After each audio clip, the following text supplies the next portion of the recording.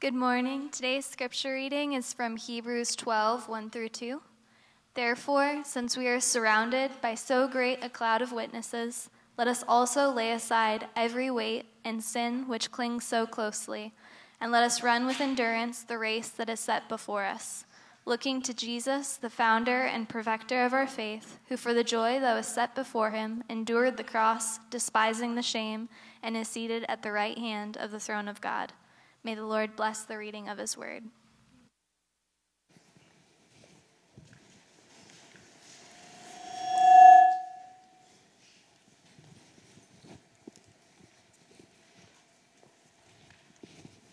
Thank you. Anna, is it? Thank you for reading that for us this morning.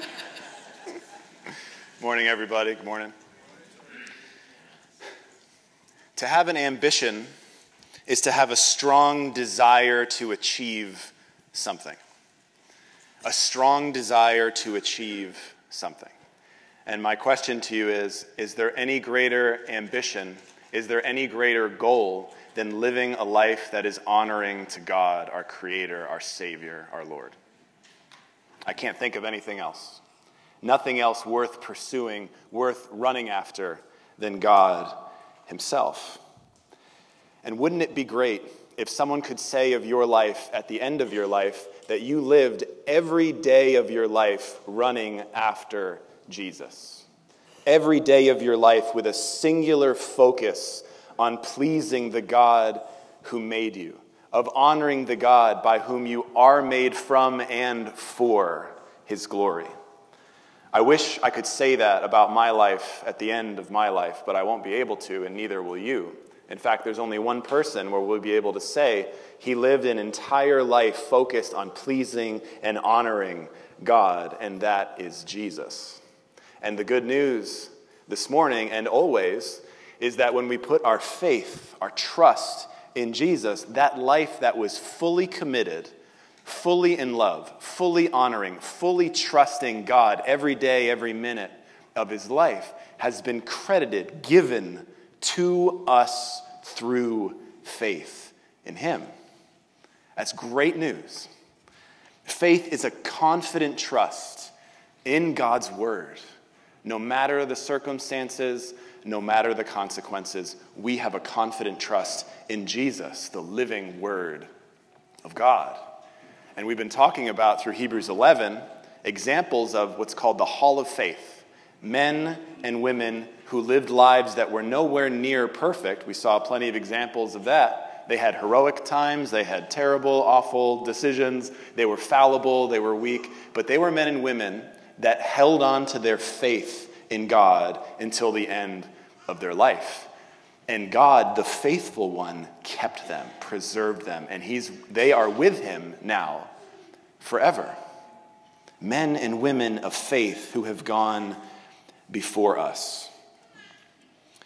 And we saw at the end of Hebrews 11 this incredible truth that God decided to wait before he finishes, before he fulfills all of his promises in his word of the life to come and his kingdom on earth here permanently. Before that happens, he decided that we should be part of his story, that we could join with the men and the women who have gone before us in this journey of faith, of following God, and of being welcomed into the family of God.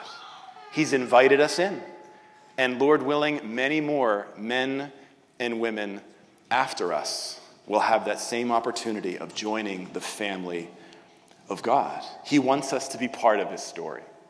And that leads us to today's passage in Hebrews 12, verses 1 through 2, which this is the main idea I have for those two verses. Remember those who have gone before us as we run the race of faith.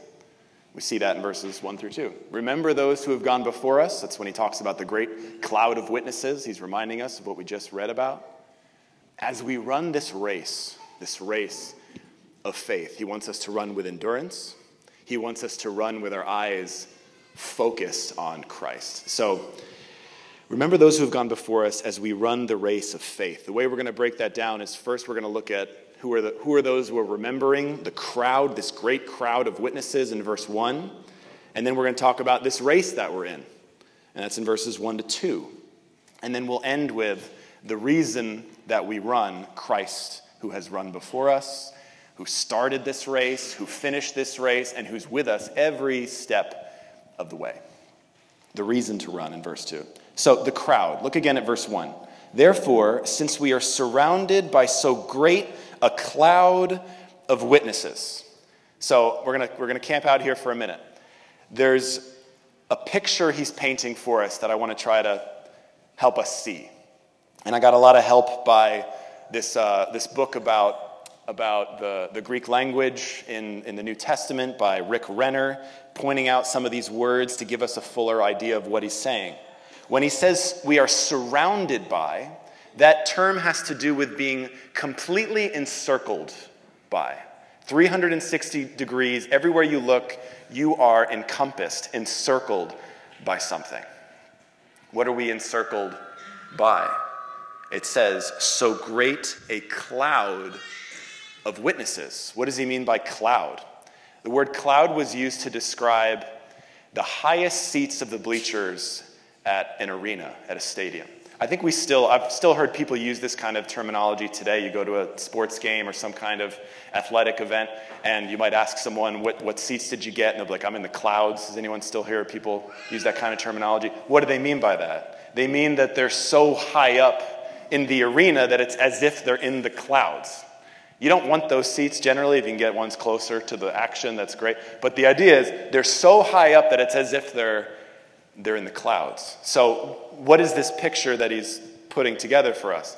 We are encircled everywhere you look in an arena with people who, cloud of witnesses, men and women of the faith who have gone before us, who have held on to their faith in Jesus, the faithful one, and are now with God in eternity. We are surrounded on every side by men and women who have gone before us, all the way up to the clouds, every seat filled. This is the picture he's giving to us. Since we are surrounded by so great a cloud of witnesses. Now, maybe your thought is, as I work through this myself, are you telling me that the men and women of the faith before us are watching my life like every minute of every day and all the way up to the top? That sounds, that kind of a scary thought to me. Are they judging me? Are they, thinking about their own lives and how much more spectacular maybe they were than mine? And are they waiting for me to mess up again? Are they pointing? Are they laughing? Is that Samuel giggling about I just made the same mistake for the 900th time? So let's just get off of that road in your mind. The idea is not men and women before us are looking down at us and judging us and spectating, enjoying with some popcorn how your life of faith is going. That's not what he's saying. Instead, the focus is on us looking at them. Since we are surrounded by so great a cloud of witnesses, he's saying, think about, dwell on the men and the women that you just heard about in Hebrews 11. Again, with the emphasis seems to be on some of their strengths for sure, but also their big shortcomings and failures, and how God, the faithful one, kept them until the end. A little faith in the right person goes a long way. God will keep us. So he's saying, remember them, and how God, the faithful one, got them to the end. Remember, you're not the only one who has run this race. Others have gone before you. They have blazed the trail. Remember them. But most importantly, and most of all, as you'll hear and we should explain every Sunday, look by far the most to Jesus, the one who started the race, the one who set the racetrack, the founder and perfecter, the author and the finisher. Earlier in Hebrews, he said he's our forerunner. He's already gone to heaven, to God, on our behalf, and he's holding us, keeping us like an anchor fixed there, and we're connected with him. And he's going to get us home. Look to Jesus. Let's not miss that. So, the crowd, we're surrounded by so great a cloud of witnesses. The crowds there, we can remember them. Look to Christ as we run the race. Verses 1 to 2. Let us also lay aside every weight and sin which clings so closely, and let us run with endurance the race that is set before us, looking to Jesus, the founder and perfecter of our faith. So there's a racetrack in front of us. It's not the first time that this idea of the Christian life of faith is represented as a race. In fact, 1 Corinthians 9, 2 Timothy chapter 4, Philippians chapter 2, that's probably my favorite one, where Paul says, forget about what's behind you. Forget about what you used to live for, and strain forward to the prize of the upward call of Christ Jesus, our Lord. Strain ahead, run forward with all you have, the Christian life as a race. So can we talk about running? First of all, if you're going to run any distance, it is very difficult to do that if you don't want to run. Motivation is very important. And if you don't have the motive to run and to keep running, eventually you're going to stop running. So let me repeat a little bit what I said at the beginning. What greater ambition, what greater desire is there than running after God himself? God himself. There is no greater desire. And I'll just say, the more you get to know him, the more you understand, the less convincing you're going to need from other people to press on and to go towards Christ, to move towards him. It's about him. So let's run. He talks about getting ready to run. How do we get ready to run? I was reading a little bit about first century running in Greece, first century AD. When they would get together to run before the event, the runners would go into the stadium with long, colorful robes.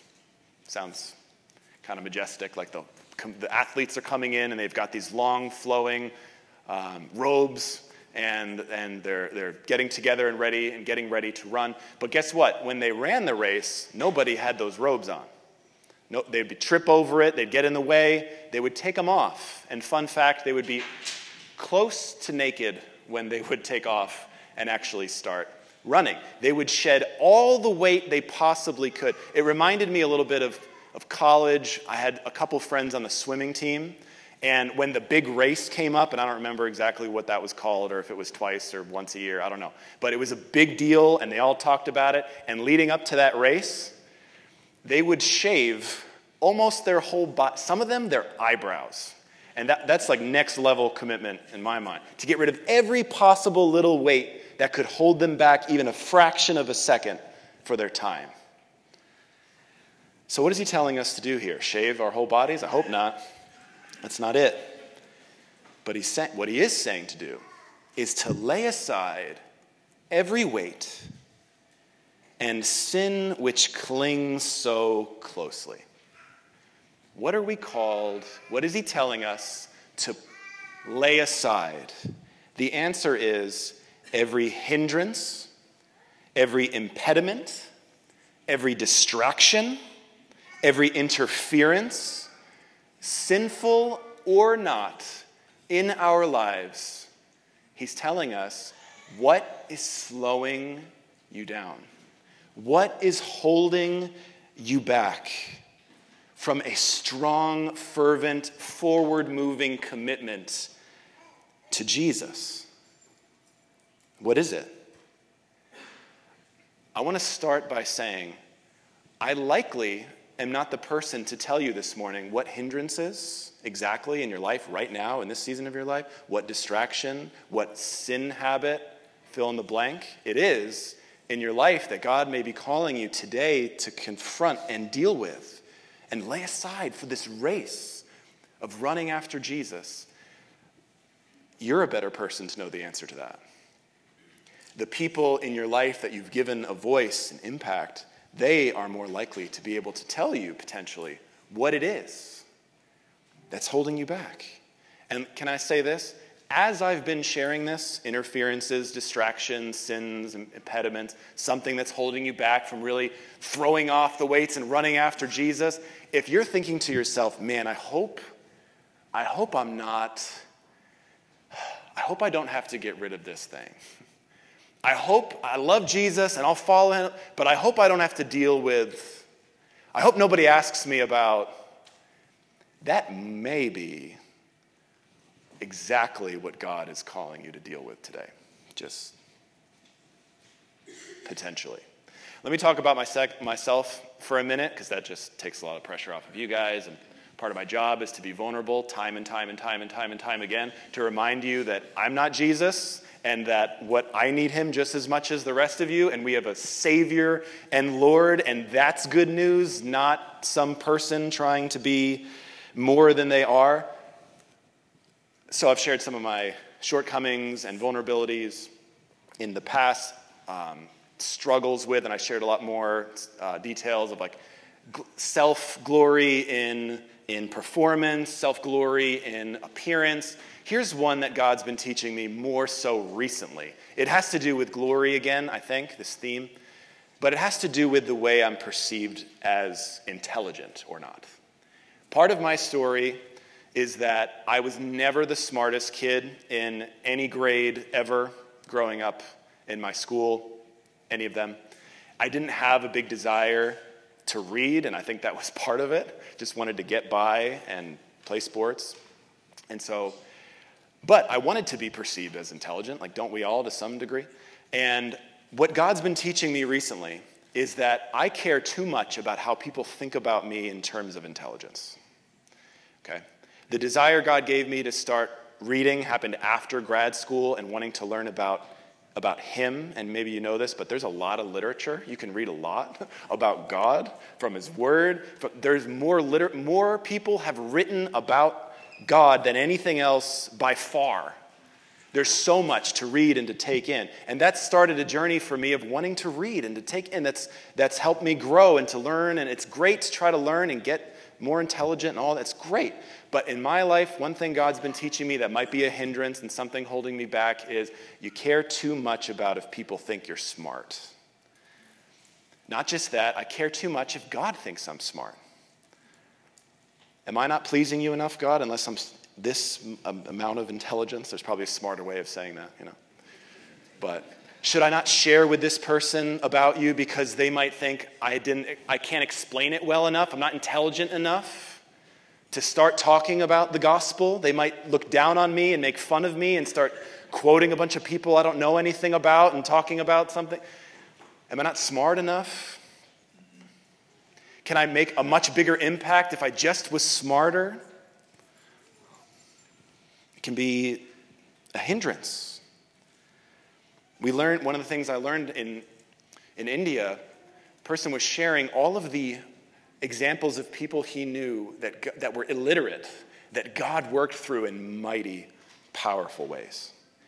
And thinking about my own life, it is wonderful to know some philosophical arguments, cosmological arguments, apologetics for the faith, important topic. I'm not trying to downplay it, but I am saying maybe I've put too much credence on me trying to be clever enough to explain God in a way that really smart people would be able to say, okay, well, he's really intelligent, and so therefore maybe God is real, in a way that's dishonoring to God and making it more about that.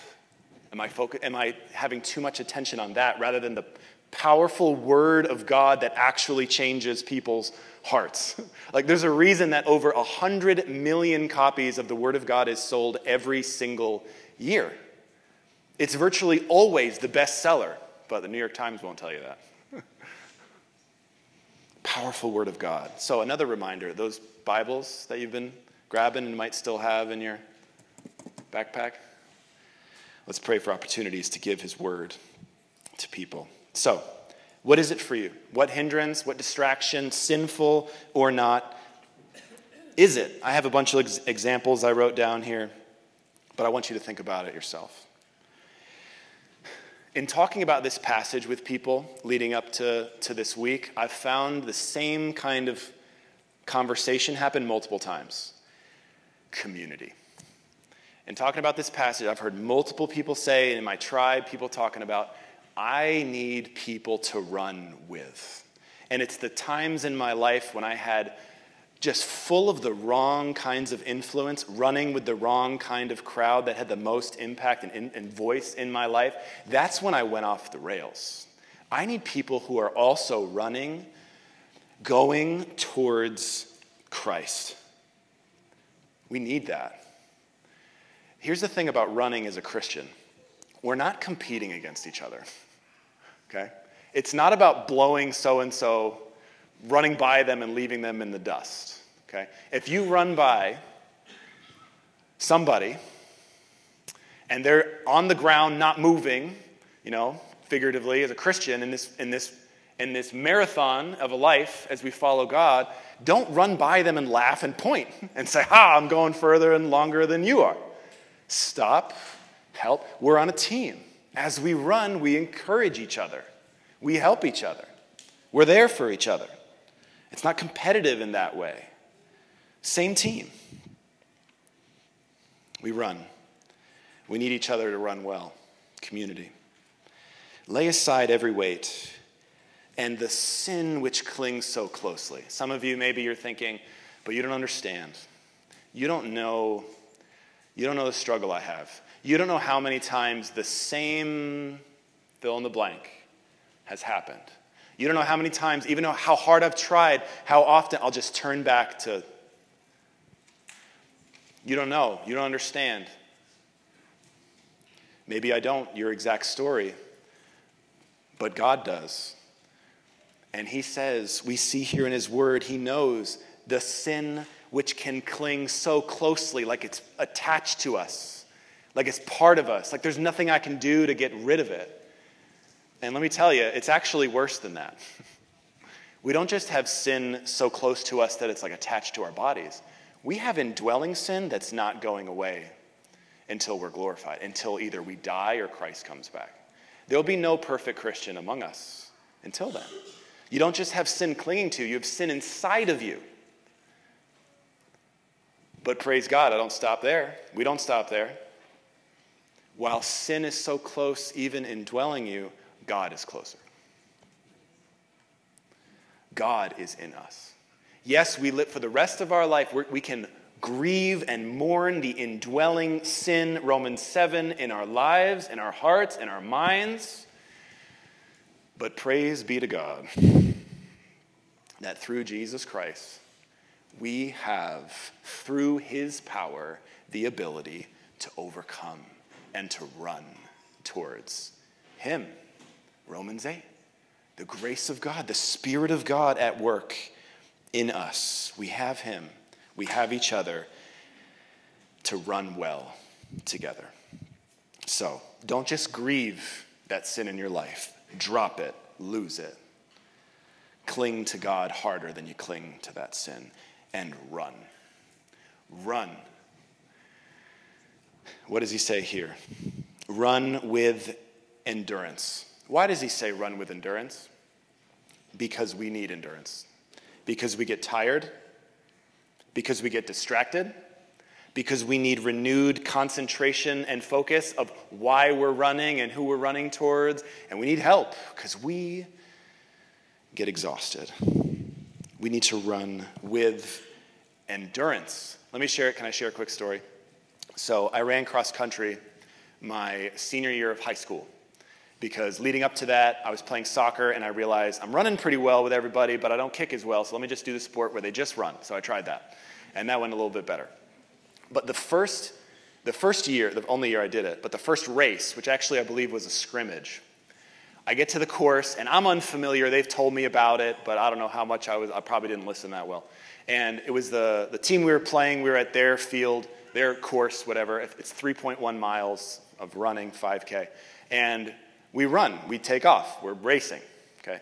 And during the race, I don't know exactly how far we are in it. I need help to know where to go, people pointing, signs, whatever. And somewhere into this race, it feels like we've been running a while for me, okay?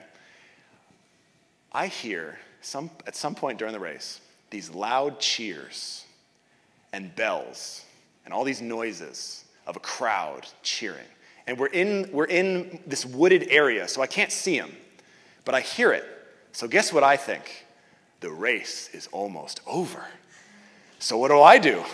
I take off sprinting as fast as I possibly could. And I'm passing people, and I'm yelling at my teammates, you can do it, we're almost there, you got this. And I'm like, so amped up, sprinting as fast as I can. And eventually I get out of the woods, and I turn the corner, and I'm getting tired, but I'm going. And I realize that crowd was there cheering us on. All you cross-country people know exactly what I'm talking about. It doesn't mean you're at the end. When a crowd is there at some part of the race cheering you on, there was a lot of race to go. There was like half of it left or a third, I don't know. But by the time I got to the end, I was so exhausted. At the end is when you're supposed to do the sprinting. And so when I got to the end, I couldn't sprint. I was done. I was moving, yelling at myself and my body, please move faster, as people are just, going past me. All the people that I'd ran by earlier, they're just getting to the finish line before me, and I'm so frustrated at myself. What happened? What happened was I thought it was all about to be done, so I sprinted. I gave everything I had. Why do I bring this up? This little point here can be a whole message, so I'm just going to briefly touch on it.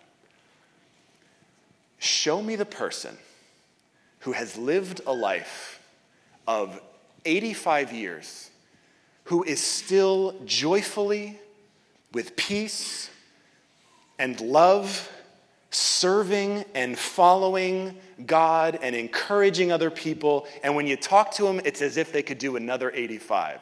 That's the kind of person I want to be. That's the kind of race I want to run. I don't want to be the person that sprinted for 4 years, that sprinted for 8 months, and then threw in the towel on the whole thing. Which do you want to be? As I said, this can be a whole message on this. How are you running? In this season of your life, does the thought of doing what you're doing for 5 years from now make you think that there's no way I could possibly run this way? Or are you at a place in life where you're serving well, you're following hard after God, but you have a real plan here. You have ideas of how to run well for the long haul. You don't know how long you have. God could come back today. I could die today, next month, next year, or you might have 60 more years. How are you running? Bring that to the Lord if you need to. Bring it to people that you trust, that you see are running well. And by the grace of God, let's be those who are joyfully crossing the finish line. Run. Run with endurance. But he doesn't stop there. Because you could run a long way and run really well, and then by the time you get to where you're going, you say, I'm at the wrong place. I ended up at the wrong location. And that's not what we want. So what does he say? Run with endurance the race that is set before us, looking to Jesus. So, how do we know we're going in the right direction? How do I know I'm moving towards where I'm supposed to be moving towards? He tells us, looking to Jesus. That word looking is not a glance. It's not a look up every 5 miles or 5 years to make sure, oh, Jesus, still going towards him. The word has more to do, look to Jesus, a fixation, a focus, a concentration on Jesus. That's how we can know we're going in the right direction, focusing on him. And here's the thing about being a Christian and running the life of faith, of true faith. True faith in God changes us. As we are moving towards him, we're becoming something else. Sometimes it happens quickly. sometimes more slowly, but we are becoming people that have more of the aroma, if you will, the smell of Jesus. We're growing in love. We're growing in patience. We're growing in kindness. We're growing in goodness, in joy, in faithfulness. He's changing us. That's the fancy word sanctification. That's all it means. We are becoming more like Jesus on this journey of faith as we go towards him. Sometimes we're running really hard. Here's what I want to say here.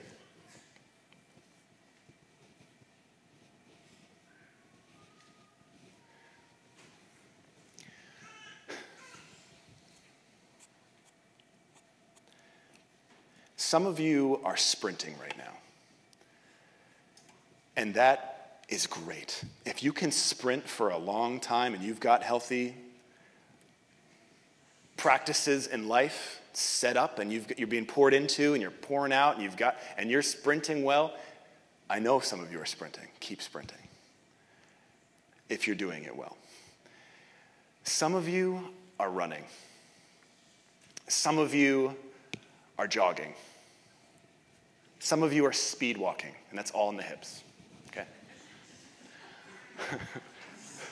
Some of you are walking. Some of you are limping right now towards Christ. Limping. Others of you are on the ground and you're crawling. But listen, every single one of those kinds of running, walking, jogging, sprint, limping, crawling, you're moving, okay?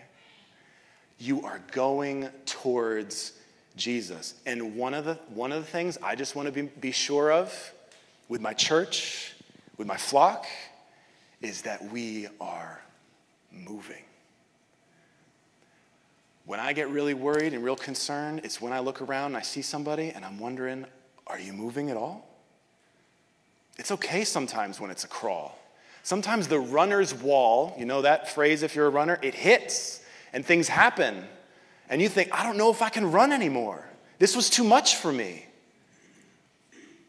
And I pray we're the kind of church that comes around you, doesn't sprint by you and laughs and points and I'm running so much better than you. No. But is there for you. And that points you to the only one that can give you the continued motivation, ambition, endurance, power to get up and to run, and that's Jesus. He'll get us there. He started the whole idea. He set the race. He gave us our lives. Ephesians 2:10, there are good works that he prepared in advance that we should walk in them. That's exciting to me. This race he wants us to run. He started it. He finished it. He's the motivation. He's the reason we run. So here's the end of it. Who for the joy set before him endured the cross, despising the shame, and is seated at the right hand of the throne of God. Focus on Jesus the whole race. Whether you're sprinting, jogging, walking, crawling, limping, have your mind focused on him. The one that even though he dreaded the suffering and the shame of the cross, the physical pain, far worse than that, the spiritual misery, agony of being cut off, separated from God after their eternal relationship together, separated so that we could be brought in. There's the joy. But he dreaded the suffering. He dreaded the agony. He dreaded the shame. Naked hung on the cross, cursed, taking on the sins of the world. But he crossed the finish line with the sins of the world on his back. Talk about weight. Talk about weight. He finished with our sins on his back. And he did all of that for the joy set before him, that we could be part of the family of God. that he will fulfill all of his promises in his word, the life to come because of what Jesus did. So when we're struggling, when it's hard, and it can be unbelievably difficult to run, and sometimes we don't feel like running anymore, or we get distracted, look to him. When it finishes by saying he's seated at the right hand of the throne of God, he's not saying that Jesus is sitting down and he doesn't care anymore and he's just resting and waiting for us all to get there. No. The idea is he is permanently at the right hand of God in power and authority in heaven and on earth. He'll give us what we need to endure. He has the power to do it, to get us up, to help us as we go towards him. So if you're here today and you would just love some prayer in this whole topic of endurance and of running after God and of trying to figure out, maybe even start the process of what it means to get on this racetrack of faith, or you know there's hindrances and distractions and you want to take a first step of dealing with those things, or maybe you just want to pray for somebody you know who's dealing with these things, or you want to pray for anything at all, as we say every week, right over here, people ready to pray with you. You don't have to go over there. You can pray with people around you. You can do whatever. Let's go before the Lord with these things. In the name of Jesus, let's pray.